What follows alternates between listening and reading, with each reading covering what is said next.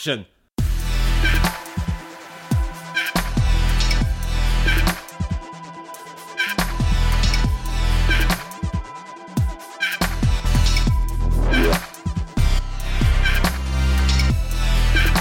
Welcome to Torn Stubs, the trash movie podcast with me, Robert Gershenson, photographer and head of podcast at Trash, which can be found at movetotrash.co.uk, and Joshua Winning, the greatest film critic you've never heard of. And we're going to the movies. We continue our celebration of Sofia Coppola's filmography by continuing with The Bling Ring, her 2013 film. The Bling Ring is based on this Vanity Fair article called The Suspects Wore Louboutins by Nancy Jo Sales, and is basically kind of set in this affluent neighborhood in California. It's about a group of teenagers who kind of use the tools of the internet, i.e. Facebook, social media, Google, all that stuff, to kind of find out when their celebrity idols aren't at home, aren't in town, and then go and rob them. Had you seen it before? No, I'd never seen it before. Really? No. Oh, okay. I remember there's this kind of big hoo-ha when it came out, where it was kind of like Emma Watson playing kind of a bad girl, teens gone wild. It looked very cool. It looked very now. It looked very edgy. And I just never went to see it. And I have no idea. I think the title really put me off. Like The Bling Ring. It just, something about it just made me feel like that's not for me. But then obviously I watched it for the podcast. And I feel like it's the strongest thing that Sofia Coppola has done since Lost in Translation. 100%. I'd seen it before a couple of years ago on Amazon Prime. Amazon. I didn't see it in the... It's like when you took the piss out of me for saying YouTube. But I'd watched it on Amazon, and I really liked it. I just couldn't remember much about it. So when I watched it again yesterday, having watched all of her films now in order, there is a real dip with Somewhere, and there's a real she kind of lost her way with Marie Antoinette, like an honourable kind of not failure, but honourable kind of not greatness. Yeah, kind of a kind of this is Marie Antoinette and Somewhere, not her best work. This is a return to form. This is so energetic. If Somewhere was asleep, this is so cranked up on cocaine and fizzy pop for the teenagers that it's so wide awake. And the first 4 minutes, I felt like she found her mojo again. It opens with CCTV footage, and it's all eerie and it's green, and then there's fashion shots of sort of rich, pretty things, a bit like in Marie Antoinette. Then there's pumping hipster music, the one you were actually just playing just before we started recording. Then you see all these Facebook profiles, and it kind of gives an insight into who these characters are and their lives and the kind of things that they do and aspire to be. And also it's like a future echo for how they'll use social media later on. Then there's news footage of Lindsay Lohan and Paris Hilton. So immediately you know when in time this is, what era of culture, what pop culture this is. That era around the time that Marie Antoinette was actually coming out, when Lindsay Lohan, Paris Hilton and Britney Spears were hounded by the press because they were the new rich ladettes. They were like the royalty. They were American royalty. It was kind of, they were held up on pedestals as these kind of perfect, sexy, gorgeous young women who were kind of going places, had sussed it all out. Everyone wanted to be them or be with them, and they were kind of American idols. Yeah, but there was this rebranding of American celebrity culture that Kim Kardashian caught the tail of, and now she seems to be the only one that has lasted in that capacity. Britney went back to growing her hair and writing, inverted commas, and what's Paris music and doing live performances, inverted commas. But it's such an amazing way to visually tell the story. It's such an energetic start, and I was so happy. Yeah, when I sat down to watch this, I said to my boyfriend, "Are you going to watch this one with me?" And he had just watched Somewhere, and he said, "Is it going to start with a black screen and a sound?" And I was like, "I don't think so."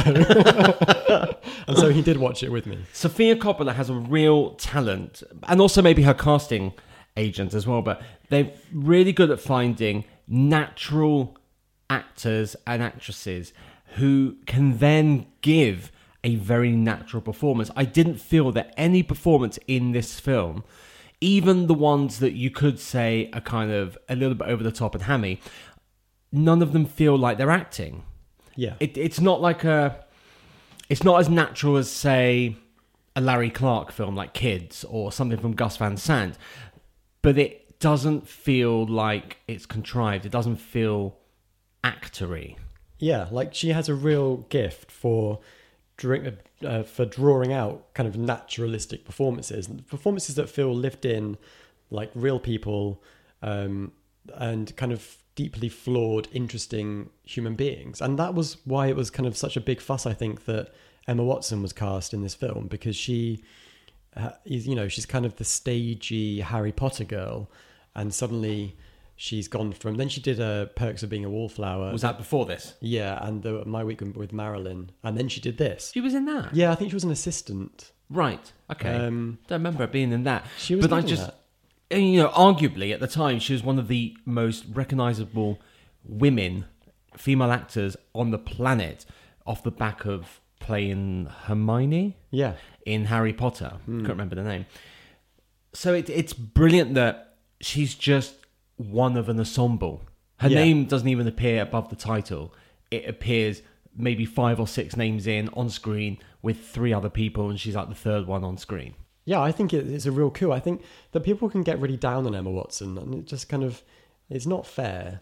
But to be fair, she hasn't always made the best choices. She hasn't, but I think that outside of acting, she has been a fantastic champion for women's rights and kind of youth, and she's very much kind of an activist, and that's great. And then it's just lovely to see her in this. She is wearing a terrible wig, and it was very distracting. But, was it a wig? Yeah, either it's a wig or it's extensions. But it's probably extensions. It was gappy. There's always a very good sign. It's gappy. Joshua, wig expert. Yes. Well, actually, the editor of Total Film has got this phenomenal eye for wigs, and she has passed the curse on to all of us. The curse. Yeah. So now we can all spot a wig within 10 miles. You're listening to Wig Watch with Joshua Winning. We'll be right back after the news. It's a hairy... No. What are you about to say? It's a hairy occupation. God. And you are a writer. I know. Why are they friends with that boy? Oh, God. Do you know what? Before we talk about that, we have to talk about the fact that this is, again, a film where it's about girls, but through a boy's perspective. Like the Virgin Suicides. Just like the Virgin Suicides. It's very unusual, especially seeing... I mean, she is a female director, but you'd think that it would be all about Rachel, who's the kind of the leader of the pack. Rebecca. Isn't it Rachel? The Asian girl. Oh, sorry. Rachel is the real... counterpart, right? So yeah, Rebecca is the leader, played by Katie Chang. You'd think that she would be the focal point, because she's the one who's kind of organising everything and pushing them to do more and more jobs. Well, she is the focal point up until one point, and that's later on when it becomes all about Emma Watson. Yeah, but there's a moment where, what's his name? Mark, played by Israel Broussard. He's being interviewed. And somebody says, the interviewer says to him, "Why do you think Rebecca did it?" Mm-hmm. And you never get Rebecca's insight into why she did it, how she felt. And he just kind of says something flippant like, "I think she likes celebrities," or she likes the lifestyle. Well, once they are sentenced, only Mark and Emma Watson's character remain Nikki in the film. Yeah, we don't see Rebecca come back in, do we? We don't see her being interviewed. We don't really find out what happened to her. And then the same... But she'll still be in prison. Everyone got 4 years except Mark. No, everyone got 4 years except Emma Watson's character, who got a year but served 30 days. Yeah. But the film invites us to be more sympathetic towards Mark than anybody. Well, that was going to be one of my questions. Yeah. Are any of them sympathetic? Who is the most sympathetic one? Well, clearly Mark is, because you get the sense that he's always going, we should get out. You know, I don't want to be here, or I don't want to do this. And he's the one who's always... But he goes along with it. He goes back and he steals those heels. Yeah, he does. He steals those heels and he's still got them. Mm-hmm. He wears them at home. He's got all that cool stuff that he packs away in those big trunks in Grandma's house. But he doesn't seem... I mean, he doesn't seem boastful of it with his therapist, but he also doesn't seem remorseful. He's very neutral. It's almost matter of fact, this happened. Yeah, well, this is Sofia Coppola's first film about modern teenagers. She's always, you know, Virgin Suicides was the 70s. Yeah. Lost in Translation, she's not a teenager, she's slightly older. Marie Antoinette, well, obviously she's a historical teenager. Yeah. These are her first modern teenagers, so they're different. Like being a teenager is demonstrably different now than it was in the 70s. Or even when we were in the 90s. Even when we were as well. Yeah. It's they're more clued up. There's a smaller gap between being a celebrity and being a regular person, between being rich and poor. You know, the gap between being a celebrity and a regular person now is having 1 million followers on YouTube. Well, 10,000 followers on Instagram. Right, exactly. So it's almost like the teenagers depicted in this film, they feel entitled to wealth and success and celebrity. They're aspirational to it. They want that stuff. But they don't necessarily want to earn it. They just want to have it. Well, no, exactly. But they don't come from poor, quote unquote, families. They are affluent. Yeah, they're in Calabasas. 3 of them are being homeschooled by the mum. Yeah. So they're living in big houses. Their parents are clearly quite wealthy. Is it just the notoriety they want? I think so. Well, like, compare the houses that these kids live in the Bling Ring with Clueless, which was 20 years before this, 1994, 5, I think it was. And like, they're all rich and they kind of have great clothes and great houses and that stuff, but they're not necessarily trying to be famous. They just they are famous within their own environment, within high school. The Beverly Hills 90210 factor, isn't it? Well, yeah, but then it's a school structure. Yeah. But then when you come forward to present day, that's not enough anymore. You have to be famous on the internet. Yes. You have to. But this is pre-social. Oh no, it's well. This is Facebook. Era. It's Facebook, but it's not influencer, because even social media has now branched into a new culture. You know, 10 years ago, you didn't really have the idea of the influencer online. This is really within the last 5, 6, 7 years where you can have a career online as an influencer. Yeah. And having an idol, having someone that you looked up to as someone that you could emulate and draw confidence from. So like, you know, having David Bowie as your idol or having Blondie as your idol, that was always seen as something that was something that should be encouraged and something that was good for you, to have somebody that you could look at and go, that person embodies all the great qualities I wish I had. But nowadays... But based on the fact that they are talented. And they're successful for a reason. Yes. But increasingly, says the old man behind the microphone, it seems like people idolize heiresses, people who just inherit wealth, or reality TV stars. People who are famous because they're famous. People are famous because they're famous for getting their bits out on reality TV or getting drunk on reality TV. You know, it's really odd. So it brings me back to, why are they friends with the boy? Yeah, why are they friends with him? Because he seems like a complete outcast. Yeah. Is he a new kid? I got the impression he'd run away and come back to that school. I don't know, but that's definitely what Rebecca says to him when she sees him by the locker. She's like, "Hey, new kid." But is that what she said? Is it a joke? I don't know. Either way, he seems to be at the bottom of the pile. So why is she, who wants to be the queen of, you know, the school, of the internet, who wants all the fame, why is she attaching herself to the bottom of the pile kid? Well, I think that's your answer, isn't it? Like, if you want to look popular, get people to adore you, and the easiest ones to get to adore you are the ones that you deem not as good as you. It's like, if you want to look really tall, just surround yourself with short people. Like, that's kind of her mentality, I think. You don't know, because she's a very she's not a character you're really given any insight to. You just know that she's like, I love Chanel, and I can't wait to get out of this town, that kind of stuff.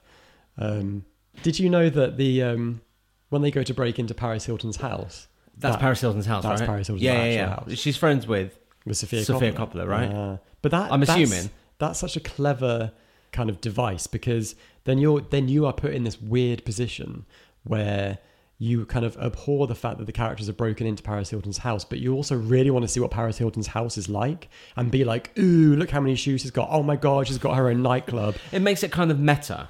It does, and it makes you both the kids and also not the kids. It makes you feel like you are breaking in with them. But then you're also kind of going, no, you shouldn't do that. That's like illegal and shit. So that's like illegal and shit, yeah? Yeah, bruv, that is like illegal and shit, yeah? Yeah, exactly. I also think a little bit like, that's a bit stupid, Paris. Like, you've already been broken into once, and now you've got your whole house on film for everyone to watch. That's actually not the she smartest. won't leave. Well, that's if all that's... I mean, I don't think Paris would have all those pictures of herself. She's clearly sending herself up without really appearing in the film as herself. She appears in news footage, but she doesn't come in and do her own cameo. Right, she does. Paris Hilton does a... She's in the nightclub scene. They're like, oh my God, it's Paris. And she's just like sitting on the back of a couch, looking all blonde and beautiful. Oh. Yeah. Oh, I did not know that. To quote Olivia Colman in The Favourite. Was Rebecca secretly pleased and proud at the end of the film to be referred to by TMZ as a person of interest? Well, yeah, she's boasting about it. She's like, I know that I've been talked about as a person of interest with relation to this case. Like, I'm so important. She's just kind of delusional. And then she's so delusional that there's that fantastically, darkly funny line when she's being interrogated by the police. And she's like, you spoke to Lindsay? What did she say about it? And it's kind of just hilarious and so messed up. Her priorities are in completely the wrong place. They're completely skewed. Because she doesn't believe... You'd assume that she doesn't believe that she could really get in trouble for this. Yeah. Because she's grown up in this kind of affluent neighborhood where this is how people get famous.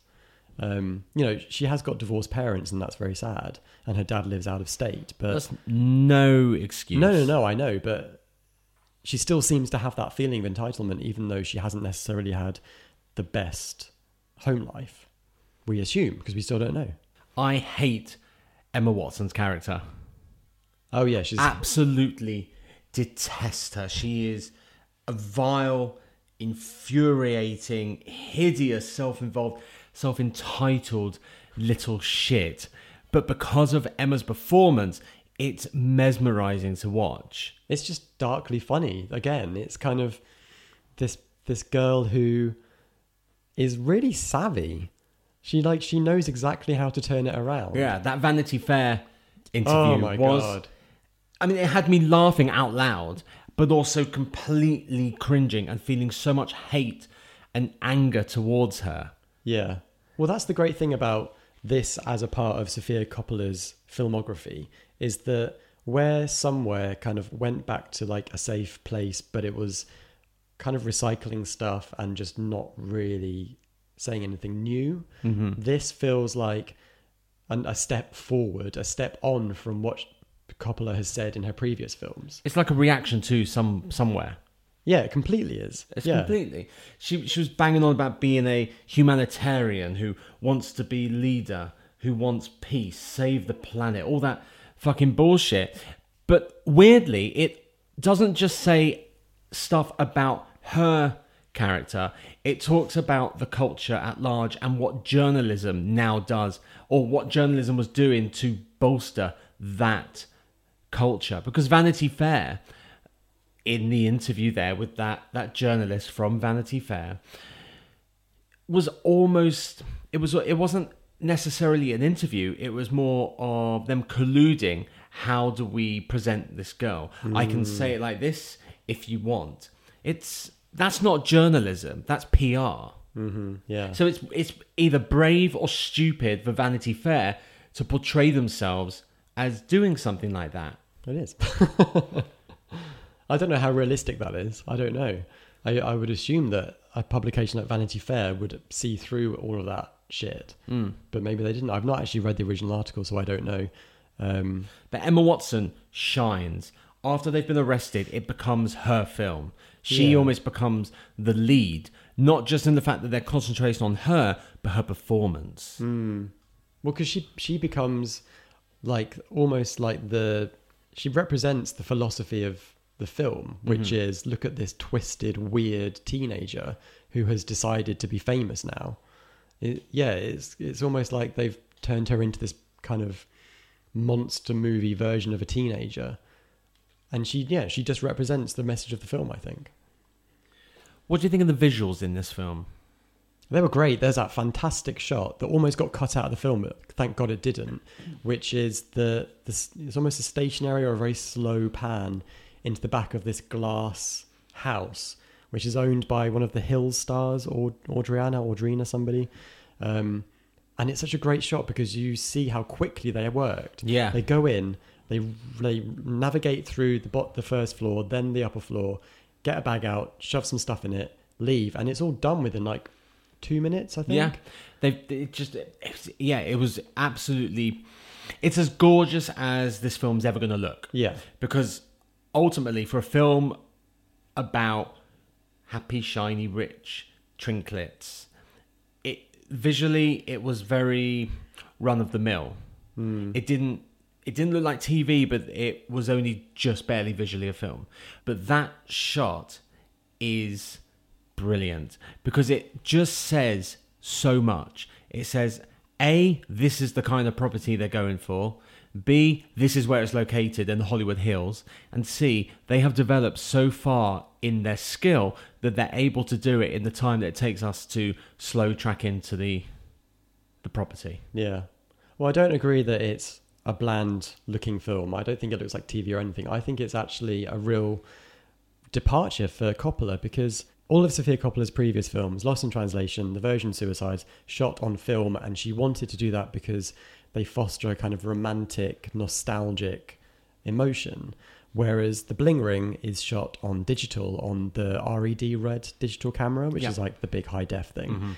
It looks totally different from anything else she's done. Maybe that's what I'm picking up on. Yeah. It doesn't look as lush. No, it doesn't. Even as lush as Somewhere. Yeah. It's like when you get inside Nikki's family home, it's bleached white. The visuals are very white. stark, yeah.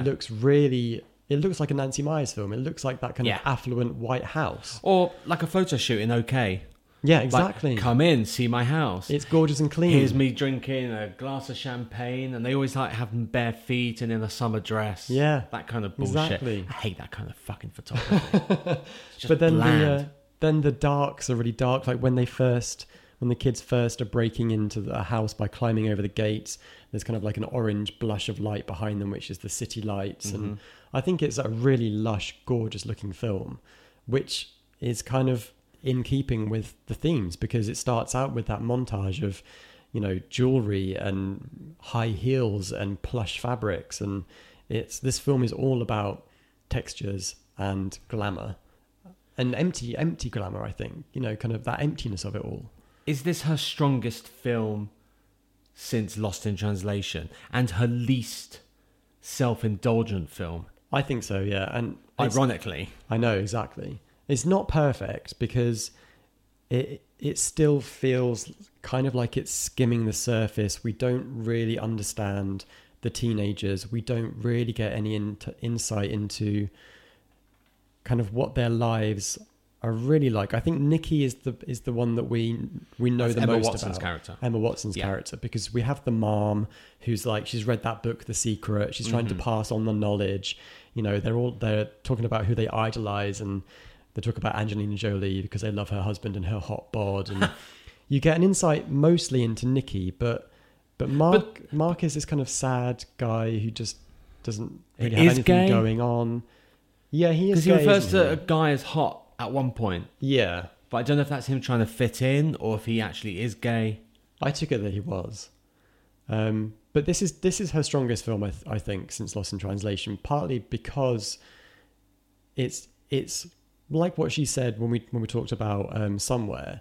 She's talking about something she knows about. Mm-hmm. She's talking about this world that she feels very comfortable in terms of celebrity and being famous. But she's doing it from a completely different perspective. A way more interesting Really perspective. interesting. And she's kind of found this article that is audacious and kind of really, really sums up that bubble of time when reality star profiles were kind of skyrocketing. The internet and social media in particular was kind of still figuring itself out. Mm-hmm. People weren't as savvy with their online presence, so you could figure out where people were. They weren't even locking their front doors, for God's sake. They were just walking through the front door. Does it matter? Does it matter that we don't see Rebecca's conclusion?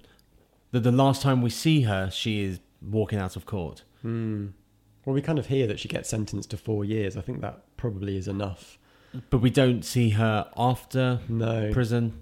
Because I'm guessing with Mark, it's probably about a year after. So there's no reason why we can't jump forward, like in The Virgin Suicides, and see Rebecca in later life. Yeah. Does it matter that we don't see her conclusion, we don't see the blonde girl, and we don't really hear anything about Emma Watson's sister? I don't know. I don't think so. I think because Mark and Nikki kind of rise above everybody else, I think it's okay that you don't... You kind of assume that either Rebecca and the others are going to turn out like either Mark or Nikki, or they're going to just fade away. I don't think it needs to explicitly tell you that. Would you watch this again? Yeah, I think I really would. Don't you think that it's like the most tense thing that she has made in terms of that suspense and undercurrent of tension?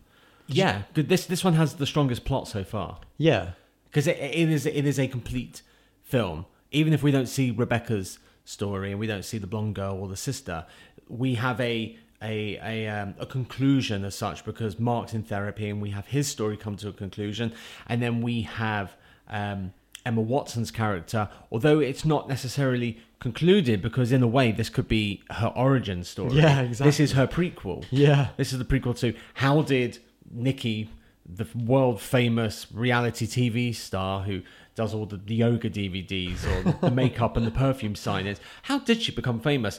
This is her story. She's a thief. I don't think we need to hear the other ones.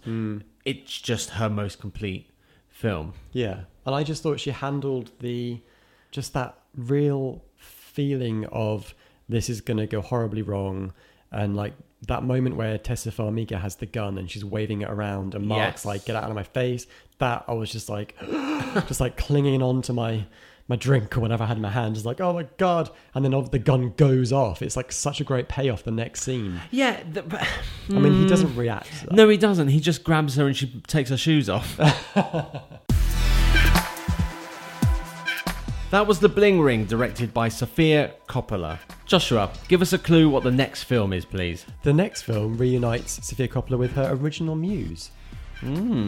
I wonder who that could be. Jump onto the Apple Podcast app, Spotify, Acast and TuneIn Radio app.